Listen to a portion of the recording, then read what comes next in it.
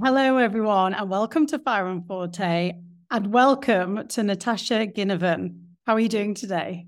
I'm doing really well, Hannah. Thanks for having me. It's a delight to have you, especially as this topic is thankfully very much high profile at the moment. And we're going to be talking about aging and perceptions of aging internally and externally in society today. So, for our audience, Natasha is a research fellow with the University of New South Wales in Sydney, Australia. She's also an associate investigator with the Aging Futures Institute, whose focus is on investigating implicit and cultural attitudes to aging, which includes age stereotypes, self-perceptions of aging, and various other things, aging in terms of those with dementia, prisoners, so on and so forth. A very incredible, interesting topic. So, Natasha, you must be a really busy lady because aging seems to be very prevalent at the moment. Luckily, it's being talked about a lot. So, can you talk to me about what you're doing in this space and also how you got into it? What I'm currently looking at are ways that we can be more age diverse and age inclusive, but I'm also looking at the way that our own self-perceptions of aging can affect our own psychology of aging. And I think one of the things that we, not just me, but many other researchers have realized is that a culture that sort of continuously elevates youth over the other stages of our life and therefore sort of also diminishes aging isn't really aiding us in our, aging journey as we transition from midlife into older ages. Very interesting topic. And how did you get into this space? And then I'll come back to asking you how you're going about doing that. Interestingly, my first career after I left school was studying fashion, and I worked in fashion for almost a decade, predominantly in volume and product development. And then in my sort of 30s, I wanted to sort of explore more psychology because I was always interested and went back and studied that.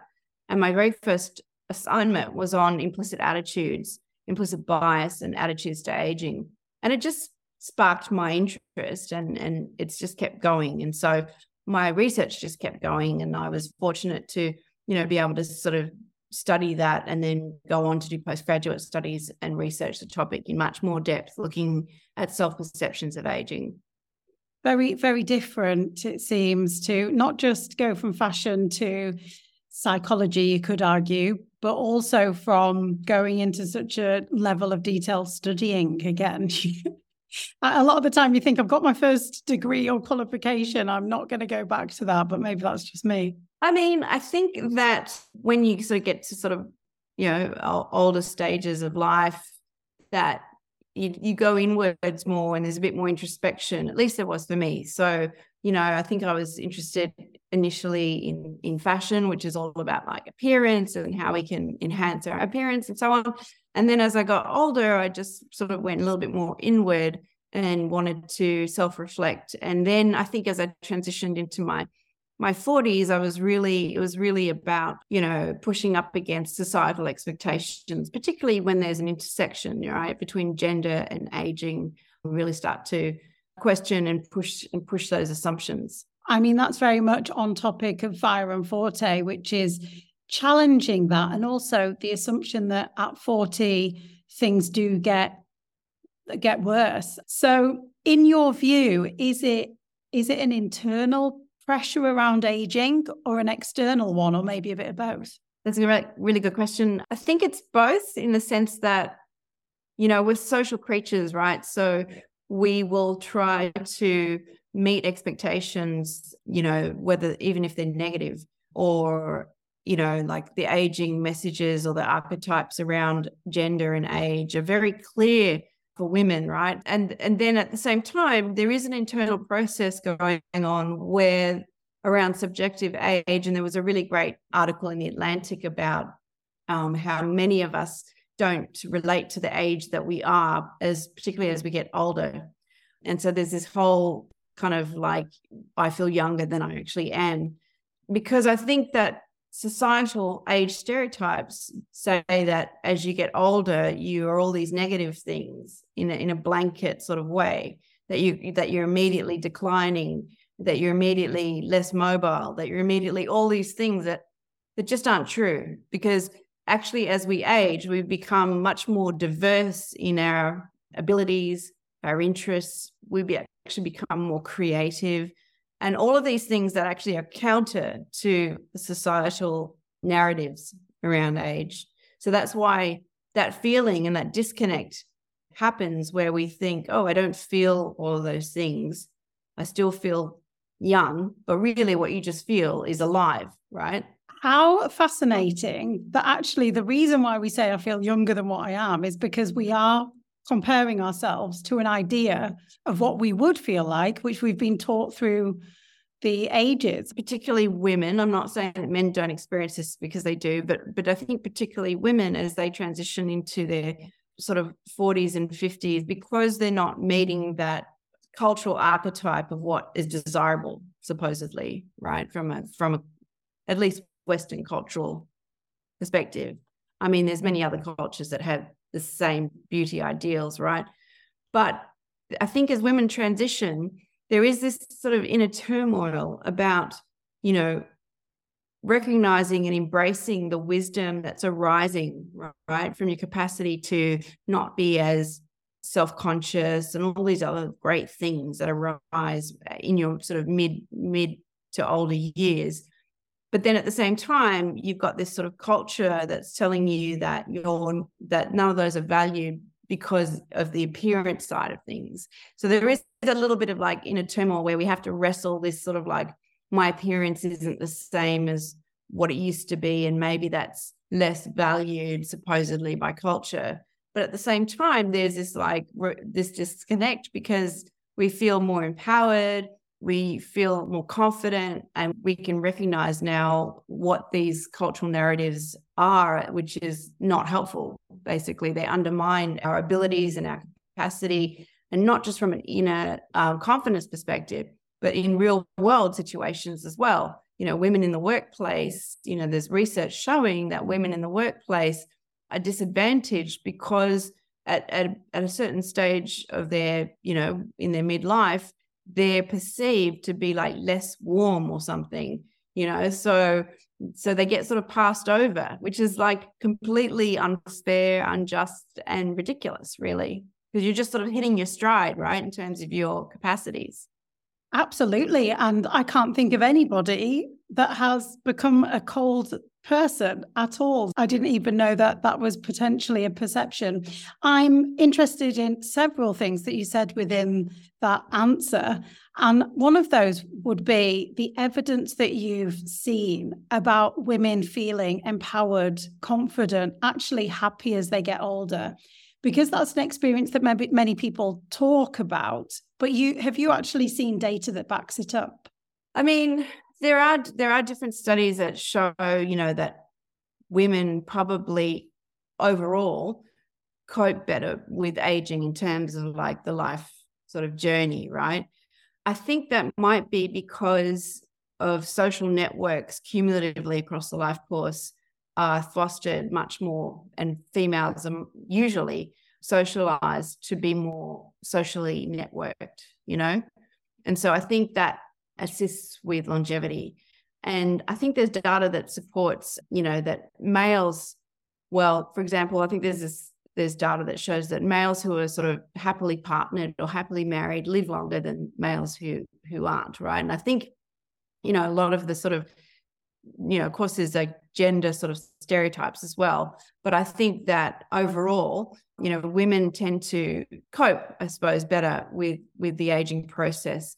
There is that tricky, middle period where I don't think that women are really supported, like the example I gave sort of in the workplace. But also, like, I was just listening to a podcast, Breaking the Bias, and they were interviewing Stacey London. I don't know if you've heard of Stacey London. She's the CEO of the Menopause Gap, I think it is. I'm not entirely sure, but it's about menopause. And she really struggled with the transition out of work, which I think was in sort of like very fashion based as well. It was around sort of like what not to wear and things like that.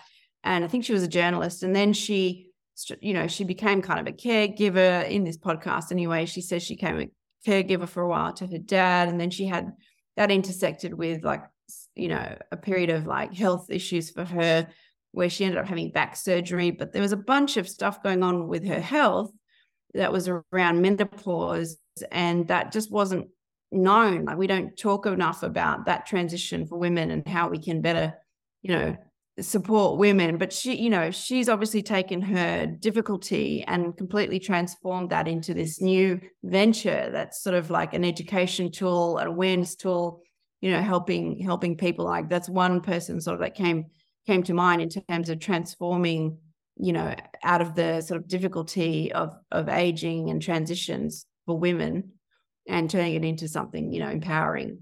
And you can almost see lots of evidence in the media at the moment as well, that many women are stepping forward and talking about their menopause. I think Naomi Watts, the actress, has actually started a company around it, hasn't she, with some medicines, I think, or treatments.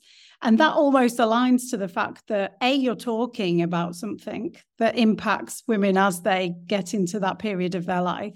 But B, you've been bold enough and courageous enough to do it if society gave you this impression that you should actually disappear off into the background. That in itself is evidence that no. Maybe we all had to adhere to those social norms before, but we don't need to now, perhaps. I mean, Stacey London that you talk about, she's got a platform, she's been on a podcast, so that's extremely visible. Yeah, I was looking into sort of Naomi's, she's obviously become quite passionate about this, and she's founded, I think it's a wellness, but I think there's also sort of products, for skin and things like that, called Stripes. So I saw that, and I've seen some posts. And then, of course, there's Polina Pariskova, there's sort of former supermodel who has written a book called Unfiltered, and she's sort of pushing back on this idea that just because we're aging doesn't mean, like, as you say, we have to fade into the background. It's actually quite the opposite. As we get older, both women and men, actually our focus becomes very honed on purpose and meaning and the capacity to support others. And it's very difficult if in society you're told, like, well, your input or contribution is not wanted because you, as you get older, that's the very thing you really want to do. We have this like future time perspective of acutely knowing at a certain stage how much time is precious, and that we hone our purpose, and we want to know that we can use that purpose to support other people, And so much more meaning associated to that than potentially chasing a look. Or just before we started recording, we briefly talked about going shopping and, love of shopping and clothes. You could argue that in your 20s, especially, so much focus on looks and latest trends. And I'm sure there's much more fashionable people that are just as focused on it now. But actually, as you get older, that's really interesting. And I think I can see that broadly applying to people, that it actually becomes more about making a difference than looking in the mirror or trying to fit in. Is fitting in part of it as well, that you don't have to as much? Yeah, I think, as humans and social creatures, we always want to belong, no matter our age, because connection is so important. And I think, a lot about our youth is quite sort of looks oriented, and there's obviously biological pressures for attracting mates and all this kind of stuff that feeds into our own psychology, and there's nothing wrong with that part of our lives, but that's not the whole answer. I mean, we are living longer, and we're having this much longer midlife, and I think that we squander that if we are only seeing it through the lens of what's possible through a youth oriented lens. Youth is worth celebrating, but so is our mid and older parts of our lives as well. And from your background in fashion and where you sit now, Has it changed the way in which, so if we talk about society, we talk about maybe media, fashion, beauty, and business showing us how we might have to look, representing only a certain group of people. Have you seen any change from maybe when you were in fashion and the models that might be used or the people that are featured in magazines, again, models, etc., to those that are featured now in advertising and fashion brands? Yeah, I definitely have. I think that we've come a long way in celebrating diversity of, looks and gender and race and things like that. I think that we are still, trying to really be age inclusive in that whole scene.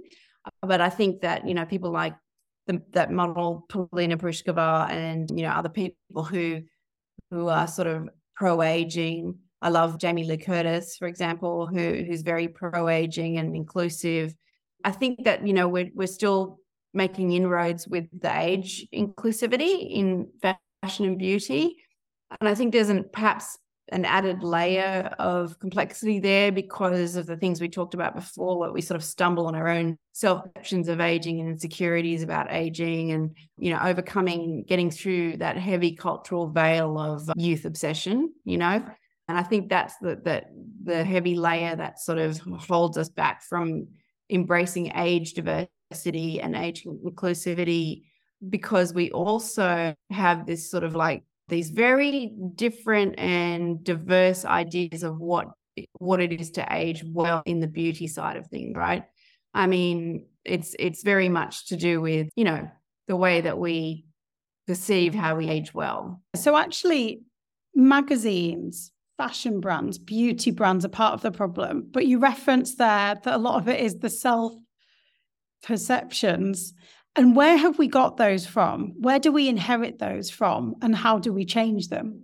Yes. Well, I think that we've discussed or we've exchanged, I know, some messages around the theory of stereotype embodiment. And that's actually from the work of Professor Becca Levy at Yale.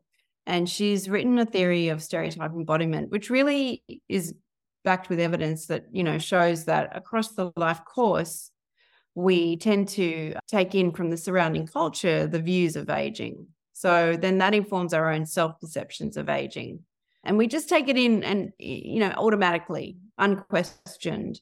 And, sometimes when we reach a certain age, when those age stereotypes become self-relevant, that's when we sort of realize that, I'm not sure, I don't really connect with some of these age stereotypes. And we tend to embody these and limit ourselves by embodying these stereotypes, these age stereotypes. And that can impact us well into our later years. And her research has shown longitudinally, actually, that people who have more negative self-perceptions of aging don't live as long as those who are more sort of positive about their aging.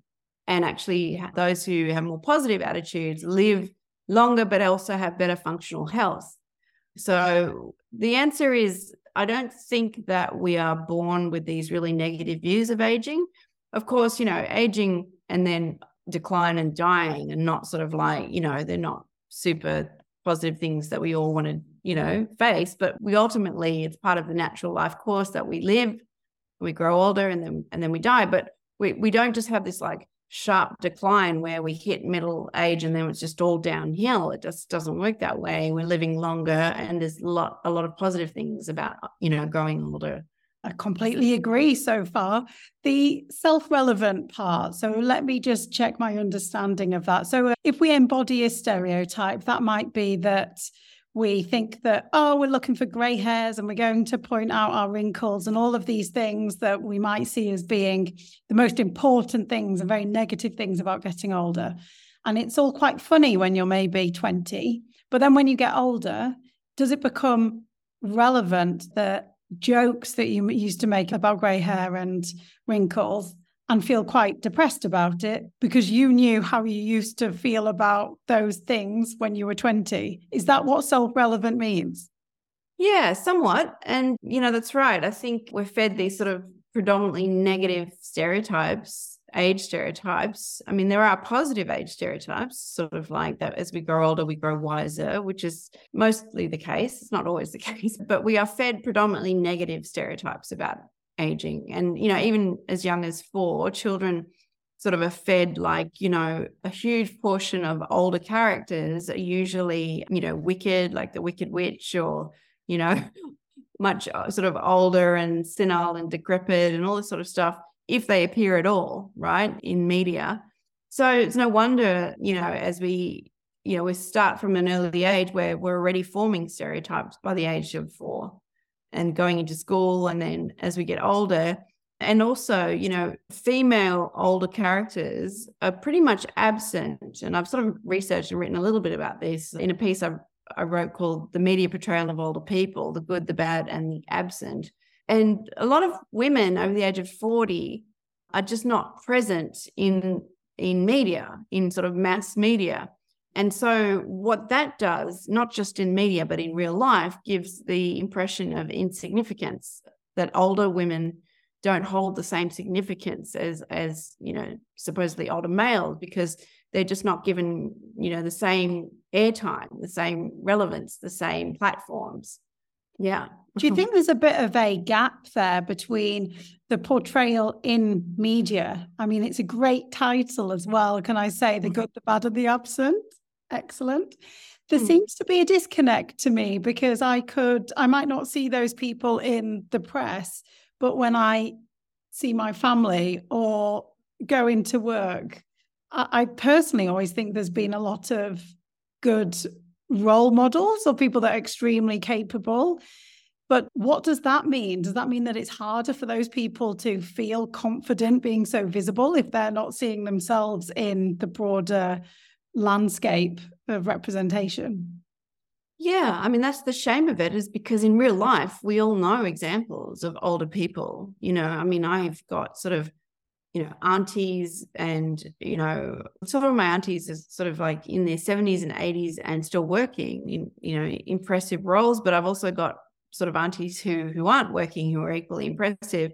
But it's just that, that does give mirror back to them that their roles and their hard work and their achievements perhaps aren't as celebrated.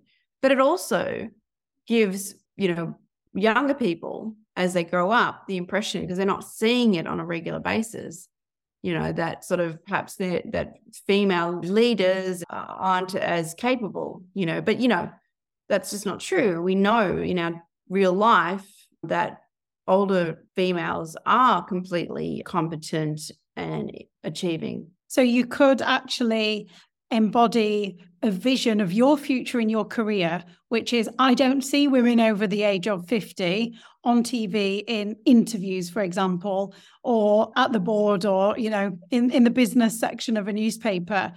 And without even realizing, just assume that you'll probably retire earlier than a guy. Yeah. I mean, look, there's some, I think, changes, and some women that are really sort of, pushing the envelope and making noise about it. But I think as a whole, we haven't really progressed that much in that way. What a shame. Let's be part of the answer to that. I mean, I really do feel very strongly about it, because you referenced earlier well-being and the well-being of those that feel more age positive. But overwhelmingly, in what you've said, we're still fighting it. So therefore, that's going to have a detrimental effect on a lot of people's well-being if they are dealing with that. And especially as it becomes, and especially as an aging population, I suppose, that actually you're more likely to be older and growing older. Does that give you a longer amount of time to not feel too great, not feel too significant? Or are there any answers to that? What about community? And you referenced earlier the importance of social networks. Do those help in that kind of mindset? Yeah, no, I think that's right. Community is really important. And there are lots of communities, popping up around this topic now, not just for sort of like, females growing older, just in general, all of us growing older, males, females, and so on. But I think some of the movements around this, for example, there's, the Modern Elder Academy, who is a midlife wisdom school established and founded by Chip Connolly, an author of a book called Wisdom at Work, The Making of a Modern Elder, There's also an Australian version of that now called MEAX that's run by Gabriella Domicel, who's got a little group of people, getting that going now in the Blue Mountains, actually. There is like lots of sort of intergenerational initiatives. Just this morning before I started work, there was it's called Co-Generate group that sort of have like lots of different people who are interested in age diversity and, artists and things like that, bringing together their initiatives around this.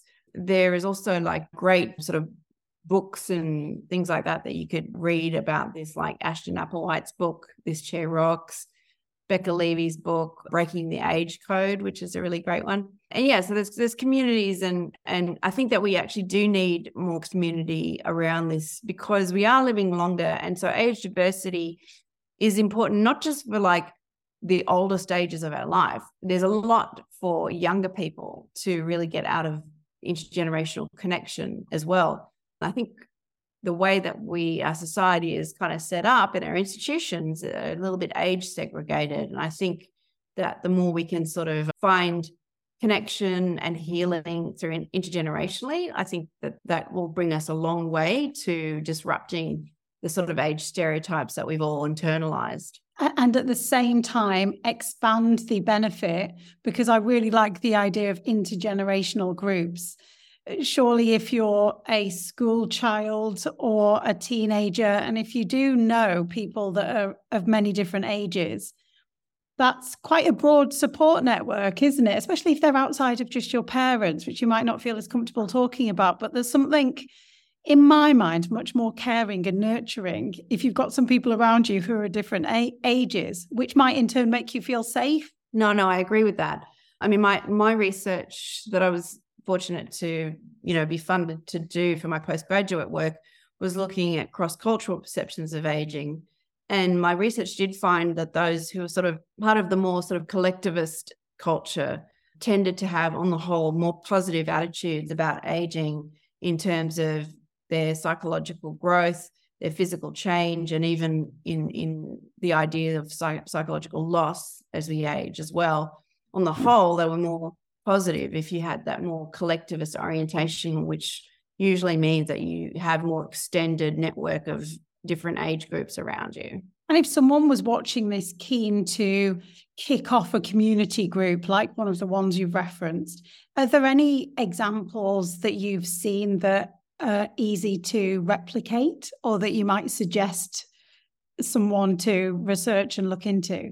Yeah, I mean, specifically, I really liked the communities that were coming together in the Co-Generate network. It's a US-based organization, but I think they've got other people from different countries tapping into that. And, there's also different activists as well, like activist groups like Art Against Ageism, which I really loved. And one of the ones that I really loved was Age Friendly Vibes, which I'll come back to because that's about greeting cards. But in terms of community, I was really impressed with some of the people presenting in this Co-Generate webinar this morning. One of the things was around dance, using dance and movement and non-verbal connection. It's called a circle of chairs. And I think there's actually a toolkit that you can go on to the website and find so that you could just do it in your local community. And a circle of chairs is like where they come together and there's literally a circle of chairs of different generations. And then they have these little like movement things that they can do.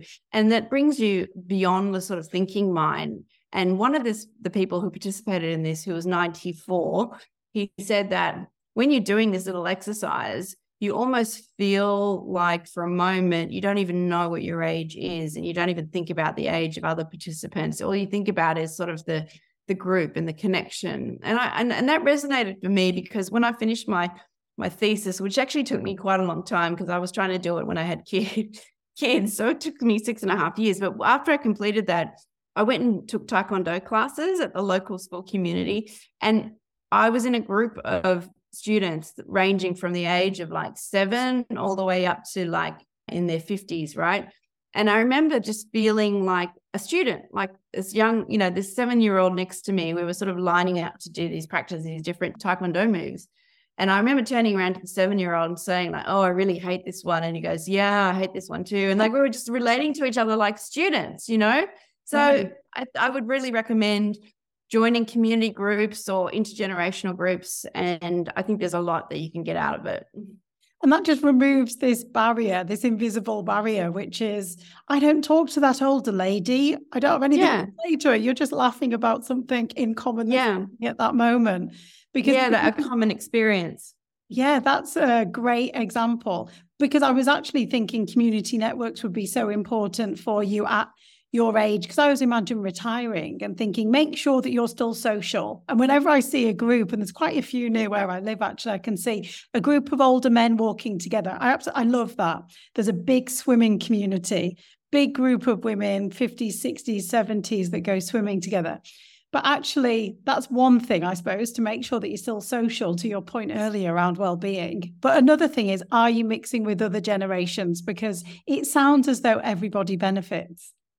Yeah, I totally agree. I think that is the case, that it's not just beneficial for the older people, it is beneficial for younger people as well. Because not only is it in that moment that it's beneficial and for that period of that younger person's life, but it's sort of like social and psychological capital that the young person has now, because it's a scaffolding for how they see older people and aging as they age, being involved with different age groups, you know? An incredibly interesting conversation. You referenced doing your thesis and PhD when you had children. And I suppose I can't help but ask you what your perception of aging was. So as you reached, let's say, 40, were you feeling good?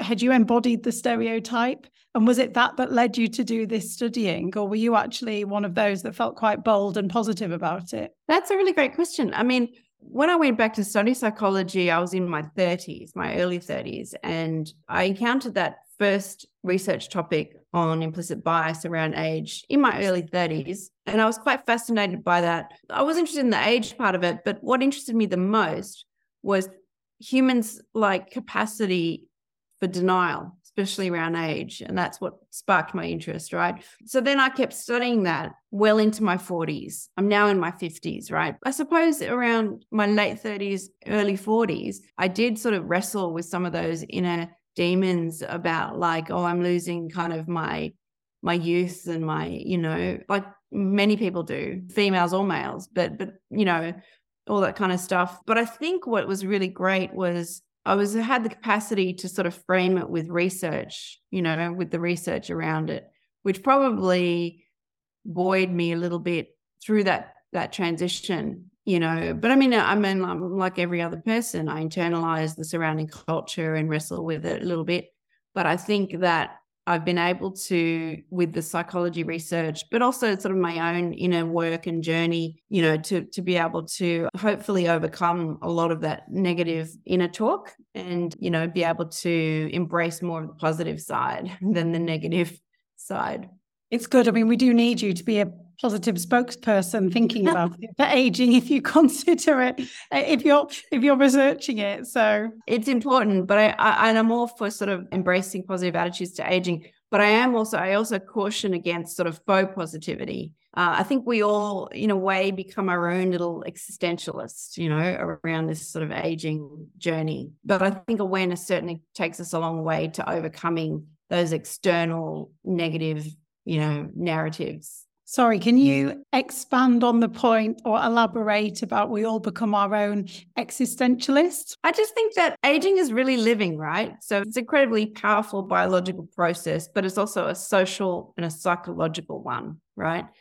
And I think that we tend to, because of sort of like the age denialism that we are sort of that is quite dominating our view of aging culturally and socially, then a lot of us might sort of go into denial, or we have these like little mental gymnastics about avoiding the conversation about age, or we spout things like 60 is the new 50 and 50 is the new 40 and 40 is the new 30, all that kind of stuff, right? And I think having an awareness gives us an opportunity to stop and really embrace and reflect on our aging journey instead of avoiding it. And then that does, in a way, really mean that you sort of are becoming a little bit of an extension, subjective sort of thinker, which is a little bit like an existentialist, a little bit like Jean-Paul Sartre or Simone de Beauvoir, or, Simone de Beauvoir actually has written extensively about our aging and our subjective aging experience. We're going to have to add lots of links to the reading and the many books and articles and projects that you've referenced. I really like the term embrace and reflect. It's not that you're going to go from one state of mind, which is, oh God, I'm aging, I'm not ready for this, into this positive high five. It's all rubbish. And I can see that I've been fed this myth. It's just not going to happen, is it? Whereas what you're talking about is more of a slow realization. See what it means to you personally, get used to your aging journey, embrace and reflect on maybe what you've believed before and then how you can behave and manage it moving forward, perhaps. Yeah, I would agree. Something like that. So, because that way it's like you're digesting it, you're processing it. Now, you mentioned earlier about the difference in genders that I am curious about, because obviously you and I, both women, we probably are quite well versed on what it's meant to us. But in your research and your knowledge, what's it like for a guy aging? How different is the experience? Yeah, look, I mean, I can only obviously speak from, what I've learned from research and perhaps interviewing people, males, and from what I've learned, some of the focus groups I've done, some older people or older males talk about, work and their identity being quite wrapped up in their careers and their work. And often when they sort of transition into retirement, there can be like a little bit of a feeling of sort of like free fall. You've sort of stepped off this cliff of your self-identity into what you don't know what you are, because you're not the same, you're not the role that you were when you're doing your career. And, from a sort of, that's not like in a judgmental way at all. This is sort of like the reports I've heard from males, but I think it's also because we socialize, or in the past we have socialized males to put most of their life's focus into their job and their career. And, equally females have been socialized to be, work, but nurturers as well, and take care of the other sort of home and family and other domains like that. So I think it can be at times even bigger struggle for males as they transition out of, that working age into retirement, because, like anybody else, like we discussed from a subjective age perspective, they don't always feel ready. They don't always feel like they're in their retirement age, and so I think there's not enough perhaps done in terms of succession planning. That's like more of a ramp than a pushing off a cliff type thing, to sort of, so that people can reestablish what their identity might be. It might still have something to do with their life's work, but it might just change shape into some other forms of activity. And I think that would be helpful. So in some ways, aging for males is equally challenging, but just different to the transitions that females experience. I think this is a really important thing to reflect on, actually, that as women, we might feel woe is us because we feel this focus to keep a certain look about us. It's all about looks, and, maybe we feel more pressure to spend money on improving that and all of those things. But actually, men might not be looks, but it's another form of identity change or pressure. So it's just different. It's quite an interesting point, isn't it? And to your point around being pushed off the cliff to retirement, that I think a slow transition into retirement, I've heard more and more, is happening. It seems, what a shock to the system to finish work on a Friday, wake up on the Monday, and then that's it for the next 30 years. Yeah, look, I think there's even research done, and I know there's a TED talk that I could probably share a link to. I can't remember exactly the name of the researcher, but he talked about essentially moving from work into, it doesn't necessarily have to be delaying your retirement. It's just that if you do decide to retire, then move to something equally engaging in terms of level of activity and interest, because his study showed that people that like moved out of work into retirement that sort of was into nothing, their memory wasn't so great compared to those who sort of stayed working or engaged in something else. So work and retirement are two really interesting, important areas that need some development, especially if we're going to move in a ramped way instead of like we said, off a cliff or something. And I mean, it's not only an issue for someone's well-being, also for a company or for the world in which it needs different sorts of workers. You might ask that person. I remember reading a while ago that one of the banks in the UK were hiring some retirees that decided to go back to work and saying they're so much warmer at the front of the bank welcoming people because they are not doing it out of pressure. They're not as stressed and they just have this nice manner about them, which again, massive generalization, but there's so many different roles that someone could maybe go into and benefit society or a business or a company or an organization. I guess volunteering is a good example as well. Yeah, absolutely. I think that, we do need to move towards age diversity much more so in the workplace. And also, I think that there's research in Europe, in particular in Germany, where they really tried to quantify sort of productivity of different intergenerational groups and versus sort of same generation groups. And they have shown in the right sort of management and conditions that the intergenerational groups can be more productive than the same generation groups. But I think, there's a lot of like stereotypes and generational barriers in terms of generational stereotypes that we need to get past to even sort of trial these ways of working. I'm thinking, okay, how can I be a part of an intergenerational project or in the work that I'm doing at the moment? But you did reference, I think, before, there's a lot of projects that it sounds like you've read up on or have seen that you think are really great. Could you maybe touch on a few of those and any that maybe we could support as consumers or people to read about? I mean, I think my research locally has been predominantly, looking at ways that we can improve age diversity in the workplace recently. I haven't been involved in much research around intergenerational work, but I do know colleagues who are doing that. I am familiar, I think, with what most other people locally would know of the ABC program about the older people's home with the younger kids. I don't know if you've seen that.